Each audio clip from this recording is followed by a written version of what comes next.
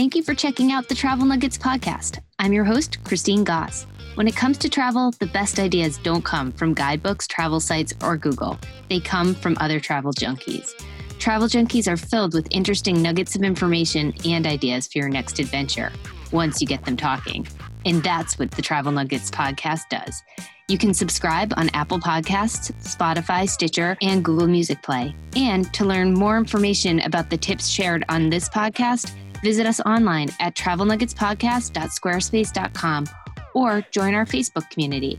To share feedback or suggest a topic or guest, send me an email at travelnuggetspodcast@gmail.com. Now, let's get to today's episode.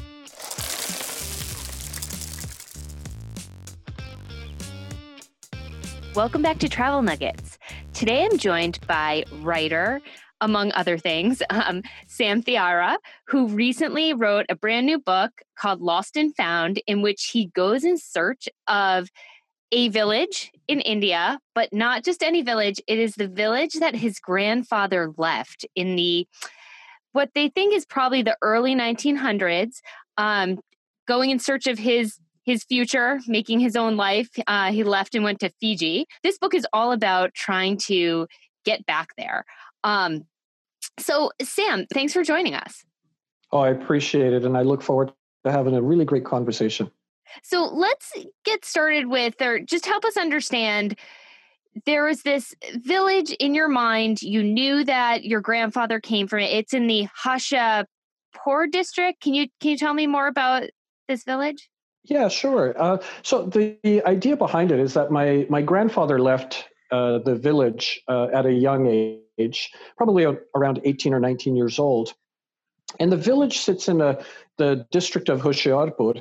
And the name of the village, as far as we knew, was called Chadori. And he left the village and made his way.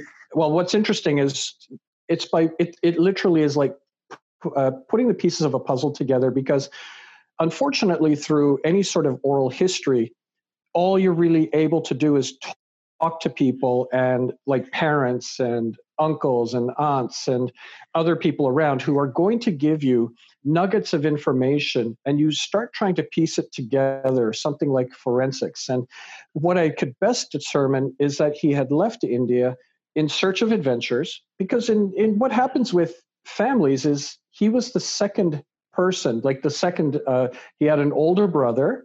And historically, what happens is the older brother inherits the land and pretty much the village commodities and things. The younger brother usually winds up, getting the short end of the stick here.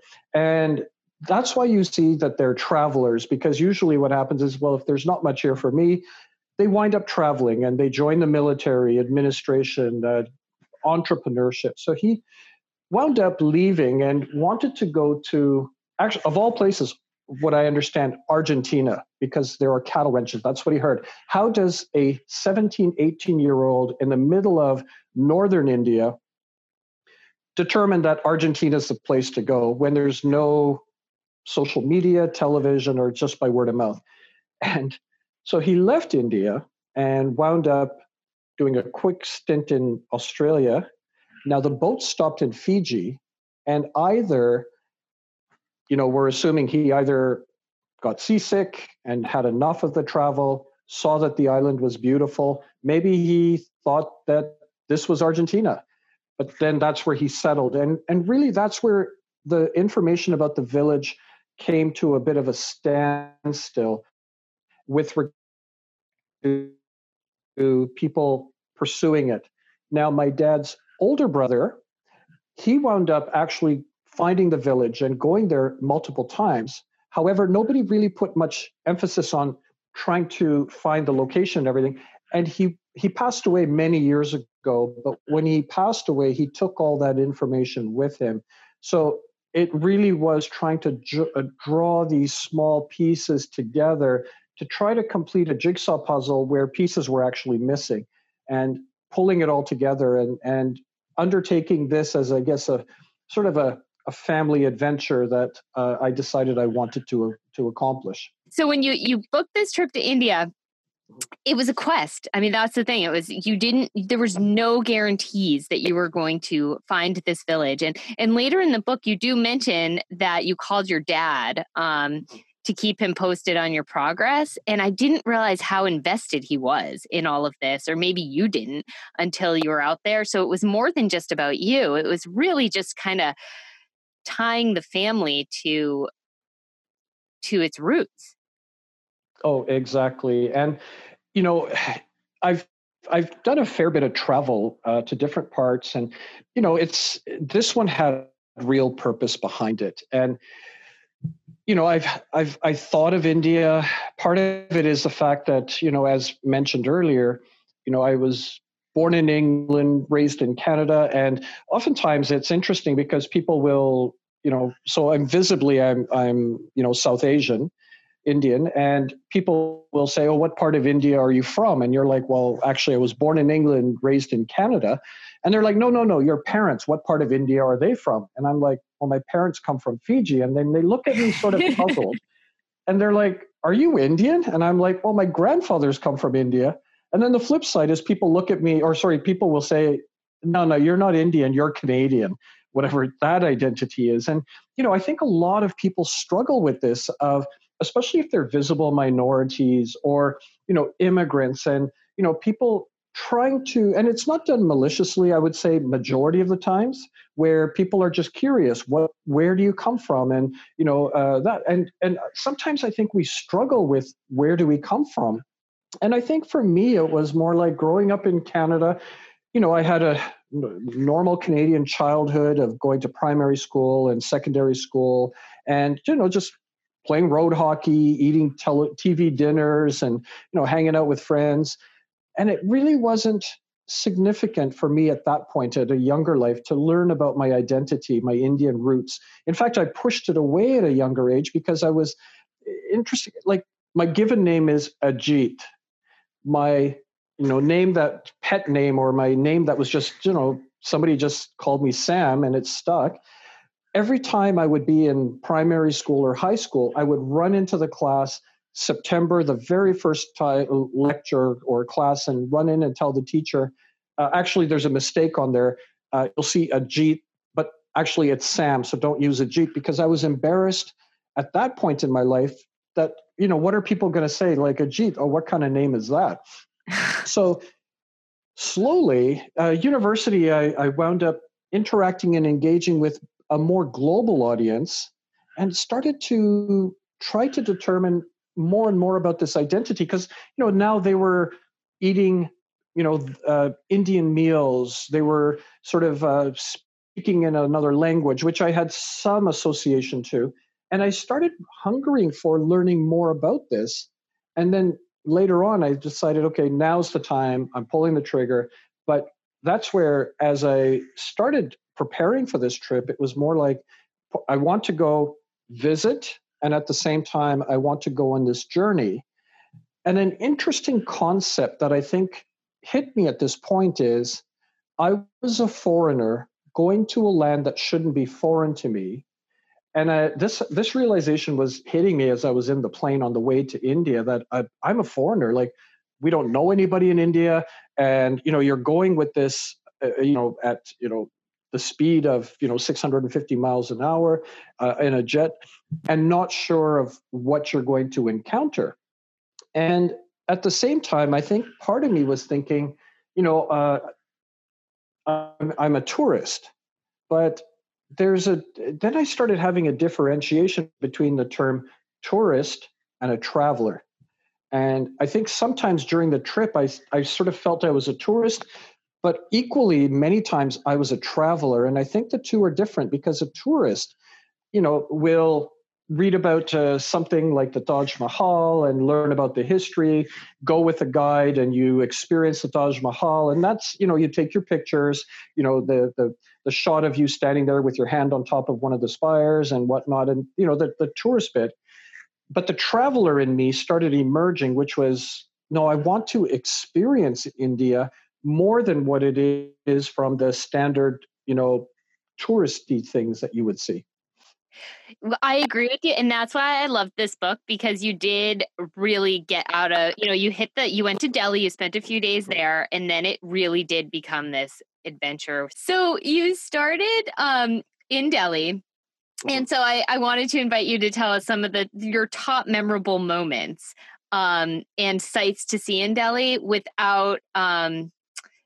and share the story about the scarf bargaining experience, because that was just hilarious to me.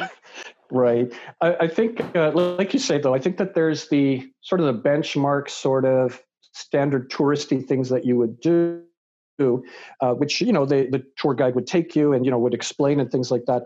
But what I found, I think one of the things that I think I really appreciated when I went there was, this Gandhi's place or residence, where he was unfortunately assassinated. I think for me, that was because I'm also a history buff. And I think that's part of the reason why I travel a fair bit, is the fact that history for me is fascinating, and to learn about it. And, I've seen the movie Gandhi, but also read up on his autobiography and really appreciated who he was. So when I went to, Delhi for the first time, and we were traveling around, we did see some touristy sites and the usual touristy sites that anybody would see. But I think, Birla House, which is where Gandhi was assassinated, the historical component, or to be in the presence of this individual who's so iconic when it comes to the term of leadership or nonviolence, and to see the museum the small museum, his bloodstained clothes, his glasses, just see it with your own eyes. And the grounds were, what's interesting about it is Delhi and India will overwhelm your senses, like all of your senses. But it seemed that when I was at, Birla House, Gandhi's house, it seemed like it was suited, and it almost like everything sort of disappeared, like all the noise and everything, and you could sort of walk on the grounds and the grass, and it just was a peaceful place. And I think that's one place that really stuck out for me in Delhi. And the other one was this place called Jama Masjid. Now, the Jama Masjid is one of the largest mosques in India, and it's massive. But I think the reason why I really sort of appreciated this place, it was like the first place we arrived when we got to India from a standpoint. And again, the tour guide brought us there. But when I was walking there, it's like I didn't just want to walk in and look around, take pictures, and leave. I ran my hands along the sandstone, and it was this gritty feel. I stood barefoot on the marble floor, and you could feel the coolness, but the luster of the marble was now gone. The writing that was on the wall just looked so magnificent. Like the words, I couldn't read the words that were written there because it was in Arabic, and it just looked so artful. And but what were the words that were locked in there? And it was like walking around there and exploring, and just wanting to, use my hands to experience it. Because as I mentioned earlier, the thing for anybody who's traveling to India, I don't think you will ever prepare yourself to what you're about to experience. I mean, I've been to busy places like Bangkok and Cairo, even London. Nothing compares to how your senses become overwhelmed. And I turned it around to, rather than the smells and sort of cringing at some of the smells we had, instead I wanted to use my senses to experience and unlock some of the magnificence of this place. So that's why I would run my hands along the wall or stand on the cool marble floor. Like, who was here before me, and the pilgrims, and why would they come to a place like that? That's what I want to experience when I was in Delhi. And that's what I went in trying to unlock for myself. Yeah, and you actually did mention and the poverty, Mhm. and maybe you could speak to that a little bit more, because you had like most people, it was just very, very upsetting. But there was a quote in your book that you just sort of said, I needed to learn acceptance quickly, or this trip would become a disastrous experience. Right. Can you speak to that? Yeah. So, I mean, again, having traveled to a number of places, I have never seen poverty on that massive of a scale. And normally, like over the last 25 years, I've worked with, supported, and been a part of about 45 nonprofits because I give of myself back to the community. But when you're there is nothing that you can do. And even our guide that was there, he basically said, look, anything you give them does not go to them. It goes to the beggar master who basically looks at them as a commodity. And it's like a roadside lesson I received, but it's a lesson that I think you can't shut your eyes against. Like, I'm sure that there are tours in India. I think they call it Palace on Wheels, or there's other elegant tours that may not have you exposed to that sort of poverty. And but the thing is, that is life. And there, even though you can't do anything, you have to accept it. And that's where I think where I said in the book is I needed to learn acceptance quickly, or the trip would become a disastrous experience, is the fact that, you can't take your home country to India, because that's where, if you were to compare, let's say living in Canada and Vancouver, which is a very beautiful city, if you go to India and you use that as a comparison on everything and anything, you will never experience it.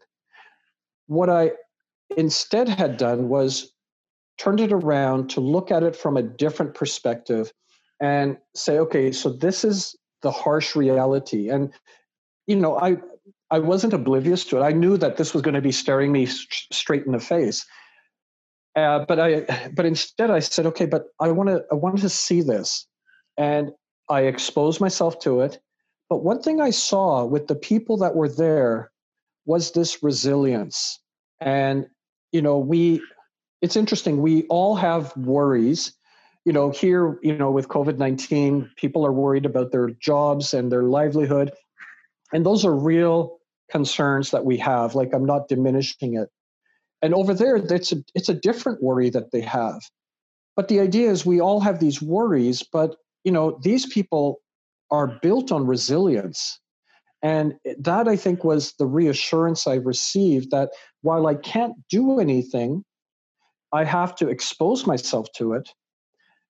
But equally at the same time, I had to accept it, that there's nothing I can do in the situation that's going to improve anything for any of these individuals. And, really sort of be that observer at that moment in time and not go in to try to be a hero. Yeah. Yeah.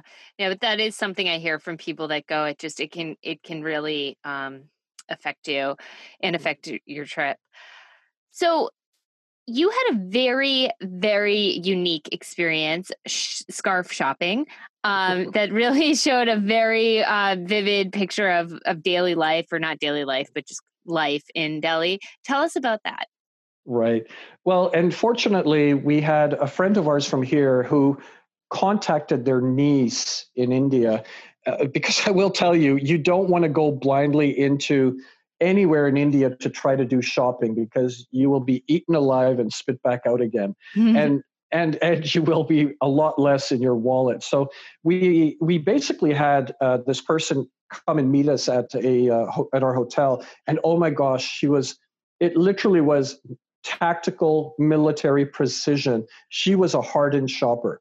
And she basically said, what is it that you need? And she immediately, when my wife said, oh, we are looking for some shawls and scarves and that, and she said, okay. She told the taxi driver exactly where we were going to go. And we arrived at this place called Chandni Chowk. And I tell you, Chris, we got out, and all of a sudden she's marching. And you're talking about, maybe, I don't know if you've ever experienced corn mazes or anything like that. this was stall after stall. Some of them were just like 4 feet by 4 feet. Some of them were almost like mini department stores. But she was working through with military precision exactly where she needed to go. And I mean, I'm glad she knew it, because I literally would have been lost, because she was going around bends and corners, around places. And, I tried to stop to take a picture of some spices, and suddenly she was disappearing. And I was like, okay, I got to go. She was that that determined and that fast. Now, we walked up to this one building and some rickety old stairs. And as we walked into the area, there were these little stalls. And we walked into this one place, which was really dark. And all of a sudden, this one person appeared and, flicked on a light. And all of a sudden, we're sitting there. And so we've got the storekeeper with all his goods sitting in front. The niece that was helping us or assigned to us sitting nearby, and my wife was fairly next to her, and I sort of faded in the background against the back wall into total darkness. I did not factor into the situation. And then the lady asked my wife, "What are you looking for?" And my wife was saying, "Okay, I needed this many shawls and this many scarves and that." And the guy just sort of said, "Okay," and methodically pulled out scarves and different materials. And my wife was looking at it, and this person, the woman was with us, looked at it and just sort of nodded her head or shook her head, going, "No, this material is not good." And after a while, they finally agreed. I think it was like about 9 scarves and shawls. And the woman puts her hand on top of these 9 and turns to my wife with a nod and says, "Is that it?" And my wife said, "Yeah, no, I think that's it." And now it literally was a boxing match, because all of a sudden, then the lady turned to the stall keeper and said, "Okay, name your price." And the guy sort of looks at it, sort of one eye, closed and looking through his lens. And next thing you know, he sort of writes on this piece of paper and then gives it to her. And she looks at it, and oh my gosh, she got animated. And she was like, we could have gone anywhere we wanted to, but we chose to come to your stall. You're overcharging us. And she scribbles out that number and gives him writes down a different one and puts it back into his arm.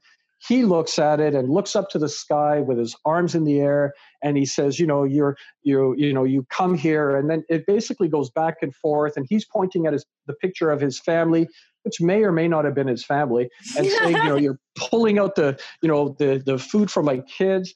And then, writes down a number and gives it to her. She looks at it and just puts her hand on her heart and says, "These are my children and my, people that have come from so far away. And what impression are you giving?" And, and they go back and forth, and they were yelling at each other. And then at the very end, she writes down a number and said, "This is it," and gives it to him. And he looks at it, and then he was like, "Okay." And they shook hands, and then he said, "Okay, let's have some chai." And then we had tea together. And I was like, what just happened here? Like, we had this heated, debated discussion, and all of a sudden, now we're having chai and everything is fine. It's like, oh yeah, this is what shopping is like there. And I love the way you relayed this story like you were at a show. Like you were just watching a movie, and then you emerged when it was time to pay for it and have tea. Like And Christine, guess who had to pay? You. Yeah, the audience. So just a logistical question. If somebody is planning to go to Delhi, you hired a driver. You call them a tour guide, but it was you hired an individual to kind of take you around. Oh, you had a driver and a guide. Do you think that is absolutely necessary? Because you talked about traveler versus tourist, and travelers kind of bristle sometimes at being guided. What is that a necessary facet to planning a trip to Delhi? Right. I would say that, I personally feel that it's a good idea to have a car, a driver, a car, and a guide just for the very beginning. And the reason I say that is because if you've never experienced India, you will and can be taken advantage of. And there are horror stories where people have picked up taxis from the airport, and the person takes them to some remote place and says, "If you don't give me this money, I'm just going to leave you right here." and now you're abandoned there. I think what the benefit is, and I don't like doing those big bus tours where you show up somewhere, take your pictures, get back on the bus. But a car and driver is a good way to just start out. But I would say that once you start getting your legs accustomed to it, or as I say, once you're ready to take off the training wheels, which we did eventually, then I would say that freewheel it, and you can rely, because then you get a better sense of the people, and who might want to take advantage, who may not want to take advantage. I think what was also beneficial for us, though, is our guide, and he switched halfway through along the way. One was to meet us and showed us around Delhi. Then after that, when we went on this Golden Triangle, we had a different guide. But what I appreciated is they weren't the guides that I've had in the past, where they want to tell you upon miles of the history and story of this place, and you stand in one place staring at a blank wall for half an hour. I think what they did, and what I appreciated, is they would give us a little bit of this information and step back and allow us to explore the place. Because if you don't do that, I'll give you a quick example. The Taj Mahal, for example, we had a guide that was part of this tour for the first week, and he took us to the Taj Mahal. And again, he explained some of the intricacies and the details, but not in an overwhelming way. But what it also did was he saved us from those random people that will approach you to take your picture or be your guide, and they're going to accost you because they know that you're there by yourself.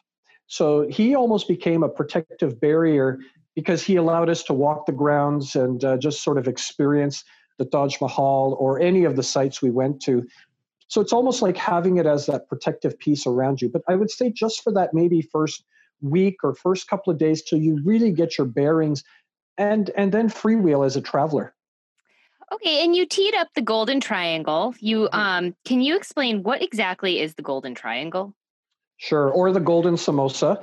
It's a triangle, and it's Delhi, Agra, Jaipur, and it's in the shape of a triangle. So from Delhi, oftentimes, again, this is where the touristy part, I guess you could say, but this is where you need to incorporate the traveler in you, is in Agra, you've got the Taj Mahal, and that's probably one of the most significant places in all of India. And then Jaipur is a beautiful city that's of pink. And it works as a triangle, and there's many things to see. Now, if you were talking about the Golden Triangle, like obviously the Taj Mahal needs to be experienced, but there is so much more richness. I mean, I think one of the most amazing places I visited in all of India was in Jaipur, and it was the Jantar Mantar, which is the astrological park where they've got these massive sundials, and they've got all of these astronomical sort of alignments where these mathematicians centuries ago created these places. And I just remember that that's one place where I asked our guide, can we stay longer? Because I was going around, looking at these massive sundials that were literally to the minute, where you could time your watch based on the sundials. And so that was in Jaipur, and then back to Delhi. But there's so much to see, and that's why I think in the first week it was great, because it allowed us to experience India. Again, tourist, traveler. I got to combine both, but you got to see quite a bit and get a bit of a grounding before the rest of the trip began. Yes, and I loved your story about Jaipur and the sundials. You asked the guide for 15 more minutes. Yep. And he pointed out that you were 2 minutes late. Exactly. And he pointed to the sundial, and he showed me where the 15 was, which I saw. And the shaded part had gone 2 minutes beyond, and we sort of chuckled and then got back in the vehicle. So just for planning purposes, how far apart are each of these? And I know the traffic is very tough in that part of India. So could you just, for planning purposes, tell us how far apart they were? And I know you stayed in Jaipur. Yeah, and well, we stayed in Agra, Jaipur, Oh, all of those places. But I agree. Like from a distance perspective, I don't know the exact mileage, but Delhi traffic, and then once you hit Agra traffic, it just comes to a standstill. The yeah. open highway, it allows you more of that opportunity to travel. And same with Agra to Jaipur. Like as soon as you're trying to leave Agra, you hit traffic, and as you get near Jaipur, you hit traffic. My thoughts were it's probably about a 5 to 6 hour drive, if I'm not mistaken. But what's nice about it is the fact that the countryside is unique, and when you're traveling in that region from Delhi to Agra, Agra to Jaipur, and Jaipur back to Delhi, and you take the time to look out the window and you see the fields. What's interesting, especially in Rajasthan, which is where Jaipur is the brightness and the vibrancy of the colors of what the people wear. Like the women are adorned in so many different colored saris. The men have these plumed turbans that are multicolored in bright reds and bright yellows and blues, and you see them dotted in the fields or walking along the streets, the roadside. So it's a magnificent ride. And one thing I had done was I had downloaded some music, which was sort of the sitar and tabla, which is the string instrument, and the drums, and just sort of calming music. And I would have my headphones on while we were driving, and it literally blended with the countryside, so you really felt like you were somehow connecting yourself to the land now and the people. Yeah, and I loved when you talked about the colors. It reminded me of there's a movie called The Namesake, and it's a young couple moves from India to Boston because the husband is in graduate school, and the woman has these beautiful saris, and she comes into like a January winter, and her clothes, like she's just so vibrant and bright, and everybody, it's cold and dark and dreary, and it's such a cool image when they start this. And eventually she gets a big ski jacket and bundles up, but like she is just popping with color, and everybody else there is like in navy blue and grays, and it's the colors just the contrast is great. So that's what I thought of when I was reading that. So let's stay in Jaipur for just a little bit, because when you did such a great job explaining the sensory overload of Delhi, but I got the impression that Jaipur, you had a little bit more tranquility, and I guess coupled with the pink you said. Tell us a little bit more about that. Yeah, where the hotel we stayed in, right across the street from it was a tranquil lake, and there's a summer palace.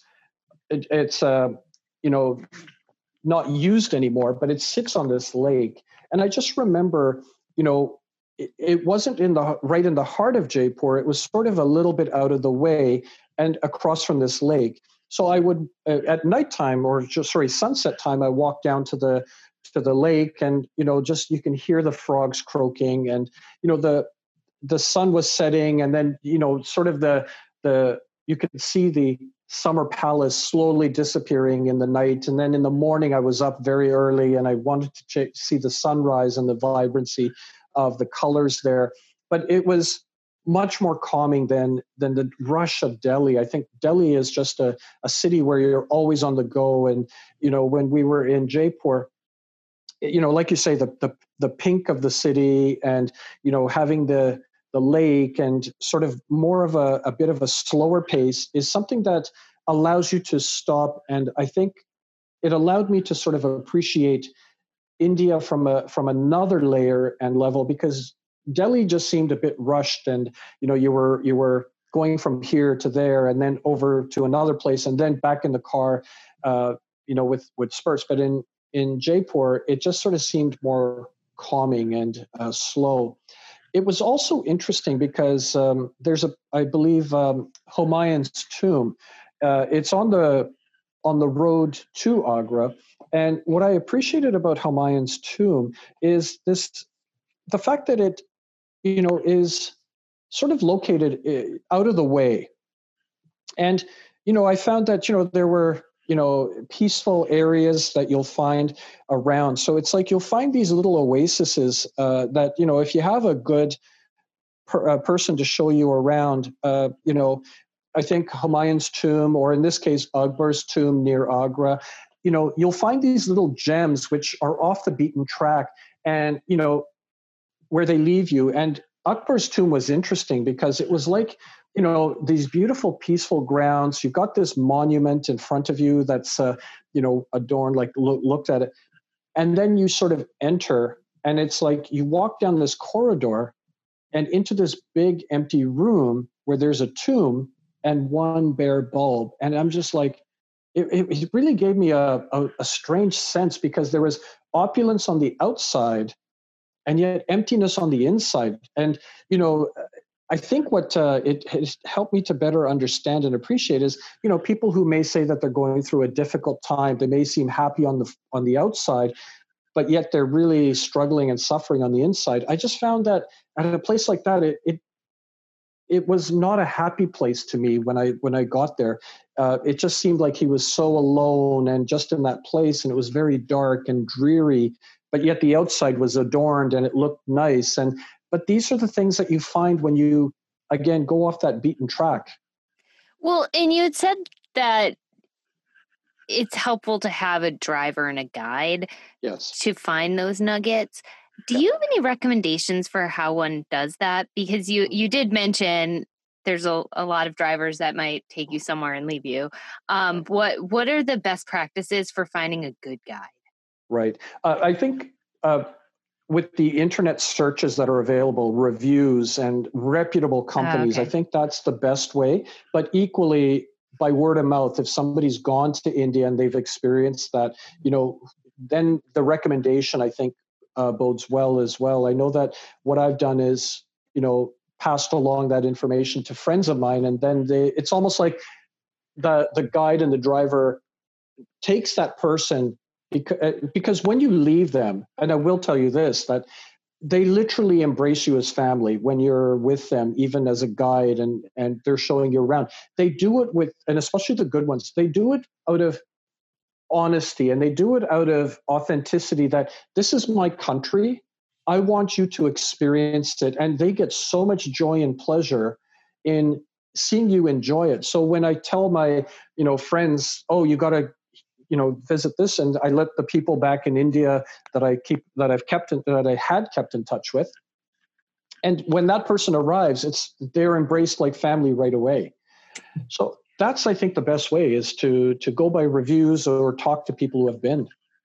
We are very good at bridging to the next topic. You talked about family and warmth. So you hit a lot of the traveler tourist sites, and then you kind of got yourself ready to set off on this mission, and I'm just going to call it a mission, to find this village that your grandfather left in the early 1900s. And you were going off of oral history. You didn't even know how to spell the village name. So I'll let you take it from there. I mean, this sounds like there's just no guarantee of coming to find this place, and you still did it. Right. Well, it literally was looking for a needle in a haystack and not really knowing where the haystack was. And, there's a lot of people that said, just go to India, enjoy yourself. Don't worry about finding the village. You're not going to find it. Or if you find it, you're not going to get a good reception because they'll be very weary of why are you here and where have you been? And are you here for making a land claim? So these things emerged in my mind a little bit with regards to what is this going to be like. And I started doing some research, and, we thought that the village name was called Chadodi. My father said it's about 5 miles from a post office in Garshankar, and the district is Hoshiarpur. So there's this big district, there's a post office, and the village is about 5 miles away. So fortunately, there's internet searches, and I tried to do internet searches and sort of didn't find anything in Hoshiarpur. Well, I've got a step cousin, and he understood that I was going on this journey. And 2 days before I left, he sent me a note from Fiji, because that's where he lives. And he said, I understand you're going in search of the village. I just want you to know that I made it to Garshankar, where the post office is, but I didn't find the village. I did not. But the name of the village is Janodi. And I thought, Chadodi, Janodi, it sounds very similar. And when I went on my internet search, again, trying to take the name Janodi, there wasn't necessarily a Janodi, but there's this place called Jandoli.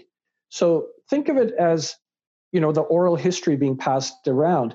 Chadodi, Janodi, Jandoli, like they all sort of sound similar. And the thing with Jandoli, it's 5 miles from Garshankar, which is what my father said, the village is 5 miles from Garshankar. So you go with whatever information you have. A day before I left, my cousin in California, his father was my dad's older brother who actually went to the village, but my cousin didn't know anything about where this village was. But he sent me this photograph, and it's about 3.5 inches by 3.5. It's faded. But these were people from the village that his father had taken. So he said, look, I don't have any information about the village, but here's this photograph that I have. And he gave me this photograph.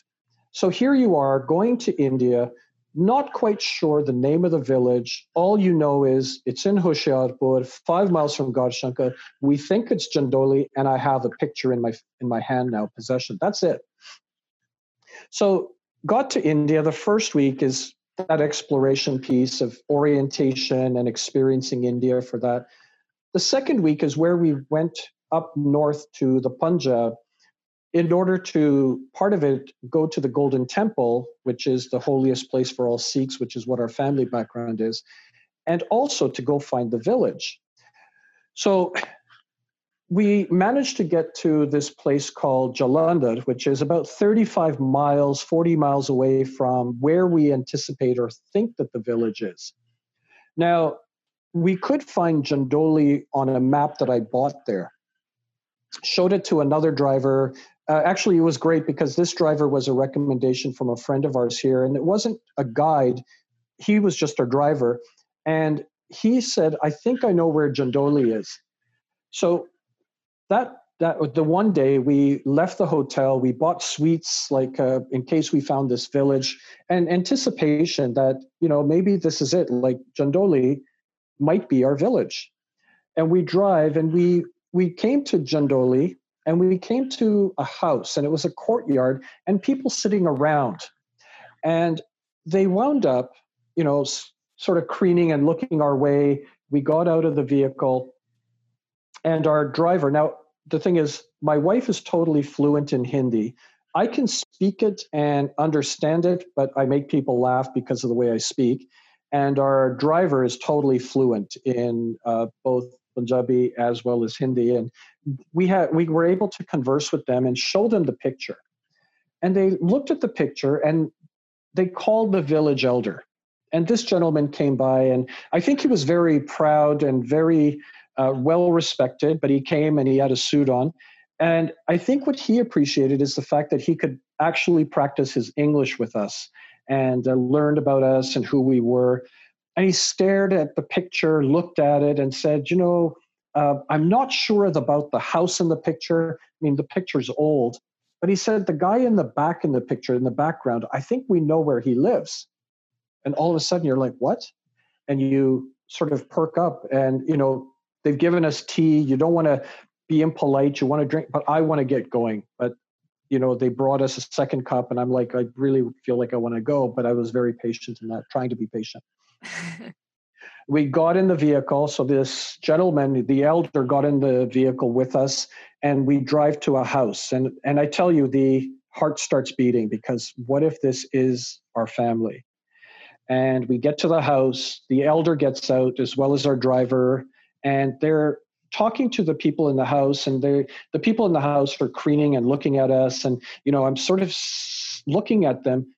And all of a sudden, I think I got the part that I wasn't anticipating, which was that shaking of the head of no, we're not sure. And I was like, oh, But then that person starts pointing up the road, and you're like, okay, here we go again. So we get in the vehicle, or they get in the vehicle, we drive to another house, and same thing. This was repeated about 5 times. We get to a place, about 10 people gather around, look at the picture. Somebody says, oh, I think this is the place. 2 people get into our vehicle, we drive to a place, and this was sort of repeated. And I remember in the last house we went to in Jandoli, we wound up seeing this person, and he looked at the picture, and immediately we knew this was not the house. Wow. And that's where that search ended. And we came back to where we started from in Jandoli, and I was disappointed. And I remember the elder basically said, don't worry about it. If you want, come back tomorrow, be a part of our family. And I was like, sweet. I know. And that was a really sweet thing. And so we thanked them. And I remember that's where I went back to the hotel. And I have to admit, I was really disappointed. And I wrote that in my journal, that maybe sometimes you try to climb an Everest and you get so close to the summit, but due to weather or some conditions, you have to turn around and can't realize it. And I really felt like that was it, because we had nothing to go by. Now, that night I phoned my father, and I called him, and he just sort of picked up the phone, and we started talking. And I said, I tried, but it didn't really work out. And he just said, you know what, you've done more than what anyone has done. You're experiencing India. My father's never been there. He said, I really want to hear about the stories. And I hung up the phone, and I was like, I'm not going to give up that easy. And there was a reason for this, and there were 2 reasons. One reason is the realization that if I don't try this again somehow, right now, the link to our past is just a thin thread, and that's going to break. If I don't do this and it breaks and it skips another generation, it's gone forever. The other part is, when I was 9.5 years old, my father had an industrial accident and became a paraplegic, and never walked again, and had never been to India. But he's done a lot for us, and I felt like I really wanted to do this for him. I wanted to reconnect the past. So the next day, my wife thought, okay, we couldn't find the village, let's go shopping. And I hate to disappoint her, because when our driver came back, he was disappointed too, because he really wanted to do this for us too. He took it as a personal challenge. Well, next thing you know, the driver came back to our hotel the next morning, and we talked, and he was like, okay, I'm not sure what we can do. And I said, look, can we just go to Garshankar, the post office area? Let's just talk to people. Let's try to see if anybody's heard of Janodi, Chadodi, or something like that. And he said, yeah, okay, let's do this. My wife grumbled a little bit, because now her shopping trip was gone. And we got in the vehicle, and we got to Garshankar, and our driver, literally with a photograph, walking around, literally like somebody's lost their puppy, and they're walking around saying, have you seen my puppy? Have you seen my puppy? But in this case, he's taking a picture. Do you know this family? Do you know where this place is? And suddenly somebody, because my window was open, in the distance said, oh, Chadodi's up the road this way. And I was like, what? And I turned to him and I said, did you just say Chadodi? And he said, yeah, Chadodi. It's up the road this way, about 5 miles, 6 miles. I was like, and all of a sudden, but this time your heart's starting to race, but there's this, I don't know. So our driver gets the directions, and we drive, and we come to this archway, and there's this elderly man. He's probably around 80 years old, staring at the ground, sort of not a really good sentry, but he's sitting there. And so we start talking to him, and our driver talks to him in Punjabi, shares the picture with him. And this old man looks at the picture. He says, okay, yeah, the house I don't know, but the person in the back looks like so-and-so. And he says, I know where that is. Now, he gets into our vehicle, and I'm thinking to myself, this guy is like 80 years old. He looks like he fell off a charm bracelet. And, how can he even make out anybody in the picture? I have a hard time making it out. And this guy's like 80. So we get to this house, and, he's pointed to the house. He said, this one. And collectively, this sentry, as well as our driver, sort of walk up, and we're maybe about 10 feet behind them. And all of a sudden, people from inside the house see us, and they come out. So there's, again, about 10 people. So 10 people come out, and they're sort of all looking at this picture. And I suddenly heard the woman who's there.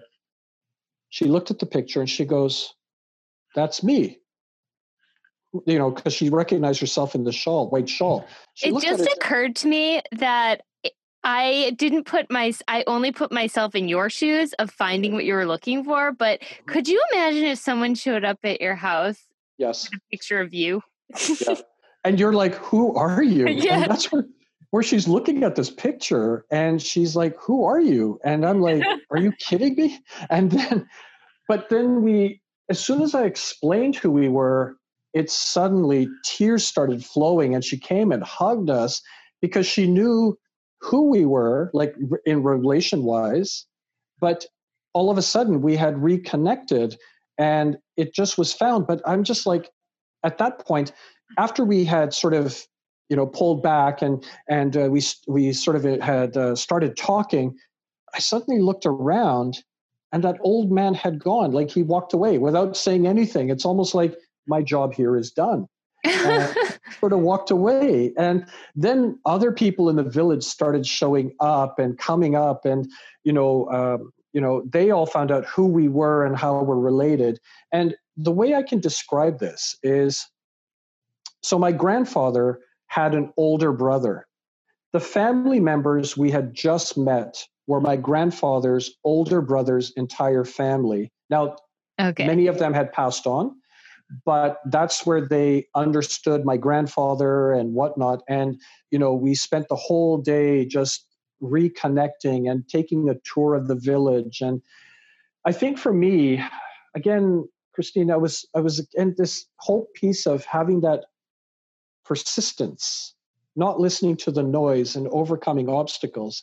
I had Ziploc bags in my pocket for this reason, that if I found the village, I wanted to walk out to the fields, which I did. I scooped up dirt. I put it in the Ziploc bag and sealed it so that I could bring that home to my father, because he's never going to go. And I wanted him to have the soil from where his grandfather comes from, where we come from, and where our ancestors have come from. But that's the story of how I found the village. That is a great story. I was so happy for you when you found it. Now, I did have a lingering question. Yeah. Was anybody mad at your grandfather for just disappearing? Sounds like there's no hard feelings. No, and you know what? It actually wasn't. There wasn't any, and I think what it basically was is that either, and that's where the stories are a little bit mixed, and we're not sure. He either had a fight with his parents, or he had planned to go on an adventure with his best friend and looked for an excuse, and then basically just left overnight. I think he had written letters or had somebody write letters for him. But for the most part, no, there wasn't any animosity. But I think that, they were just really pleased, because my dad's older brother had somewhat reconnected, but for so many years, nobody had ever shown back up again. So yeah, no, everything was fine. Well, I was very interested in this area of India too. You told a great anecdote about seeing the border closing ceremony. Right. Can you explain that? Because I actually was it's on the border of Pakistan, so I'll just let you take it from there. But there's a very ceremonial closing every night. Right. And to be fair, it's what our driver had told us about it, because I think by the time we arrived there, it was too early. But it's called the Wagah border, and it's near Amritsar. I think, again, maybe about 25, 30 miles. Again, I could be wrong on that. But it's the main border between Pakistan and India. And there's this, back in the late 1940s, when the partition happened, where India British rule, when they were pulling out, they drew a line and they basically separated India and Pakistan. But the problem is that there were a lot of Muslims in India and a lot of Sikhs and Hindus that were in Pakistan, and there was a lot of bloodshed. So many people died, and the border was created. Now, what happens at the border is it's like a stadium. There's two sides. One side is on Pakistan's side, one side is on India's side. And again, I'm going by what our driver told us and then watching the YouTubes. I have to go back and actually experience it. But both sides, it's like a stadium with cheering crowds, and they play loud music, they dance, and they talk, they basically taunt the other side in a friendly manner, with regards to comments of long live India or long live Pakistan, and then they go at it, and then they go quiet. And both militaries have a parade, a small parade group that comes out from the Pakistan side and the India side. And their turbans are like these giant plumes, and they do these large goose steps. Both sides, they mirror each other, and they come along, they see each other, they shake hands, and they lower their flags, and they slam the gates. But as they shake their hands, it's almost like, you are, having disputes between each other, yet you're able to maintain this semblance of, some sort of friendship, where this is a ceremony that you do to respect both countries. And it's an interesting ceremony because it's done with a lot of pomp and ceremony, and it's done every day. Rain or shine, doesn't matter. It's done every time as they close the border. That's the ceremony. I'm going to have to look up the YouTube video. I didn't realize that was there, but yeah, that caught my eye. So another reason I wanted to have you on this podcast is that you did go up to Punjab, which is off the beaten path, so to speak. So is there something for travelers other than the Golden Temple? I saw Amritsar has a university up there or a college. So you think it is worth venturing that far up? You obviously had this mission to find your village, but should it be a destination for those who are going to India? Oh, Christine, there's so much to see in India. And that's why we concentrated just in sort of 3 areas and didn't try to spread ourselves thin by going from one end of India to the other, concentrating in one area. I think that, if you really want to experience, like I would say, Rajasthan, which is where Jaipur is different than Agra, which is different than Delhi, which is different than the Punjab. And if you've only got a short time, concentrate in a certain area. But the thing that's really great is, Amritsar has the Golden Temple. You got the Wagah border there. But then there's also dotted throughout Sikh temples and other places. And Chandigarh is a modern city in India with a university and modern, the city amenities and things like that. So it's almost like you have the comfort of stability or like being a traveler, but you can go to different places that are on the beaten track, because there will be many places that have historical significance. Even in Amritsar, there's a place right near the Golden Temple where, if you ever watched the movie Gandhi, there was a place where the British troops had killed a lot of Sikhs that were protesting, and it was a massacre that happened. Again, it's something of historical significance that was around the independence piece of India that has such a significance there. So there are certainly places and things to see along the way. And one of the things that I got intrigued by was the resourcefulness of the locals. So as we're driving, and I see these huts, and they're sort of this dirty brown sort of mud huts, and I talked to my driver, and he pulled over, and we went up to a house, and he basically went to this little shack or hut and pulled out a little cake of it almost looked like dirt, and he said, have a look at this. And I looked at it, and he said, that's cow dung, but it's been dried. And and he's like, take a sniff. I was like, no, I'm not going to sniff cow dung. And he's like, no, take a sniff. And but it's been dried, and when you sniffed it, it had a very earthy tone to it. And, I'm glad he didn't ask me to taste it, but it had an earthy tone to it. And, he said, this is what they use once it's dried as a fire, to keep the fire going. And so you're not burning wood because it's got a lot of grass components to it. It's dried, it's a cake, and it lasts for a long time because it's compressed. And I was thinking the resourcefulness of people, but those are things that you will find off the beaten track. And the other caution I give, I think, as you may have read, is the priests, especially the Hindu priests. I can't let you go without telling this story because I feel this cracked me up. Well, yeah, we were traveling from Amritsar to Jalandhar in the Punjab. And as we're driving in our SUV, I sort of look out the window and there's this van next to us with about 5 orange saffron robed men, and they're waving to us almost like in the sense of slow down or stop. And I was like, oh.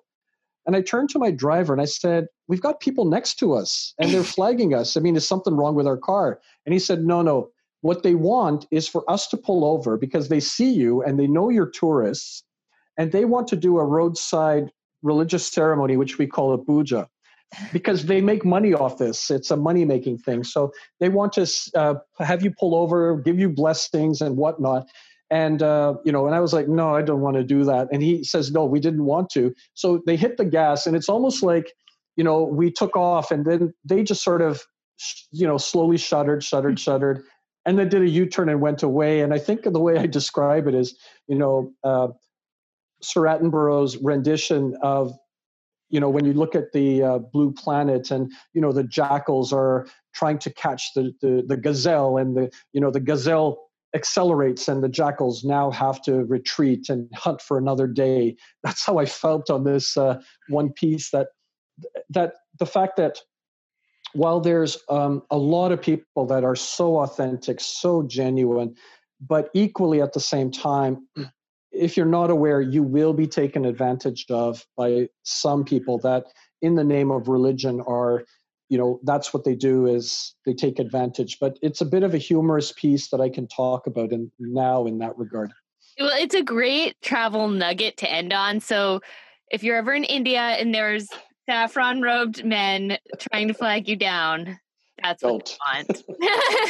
Don't stop.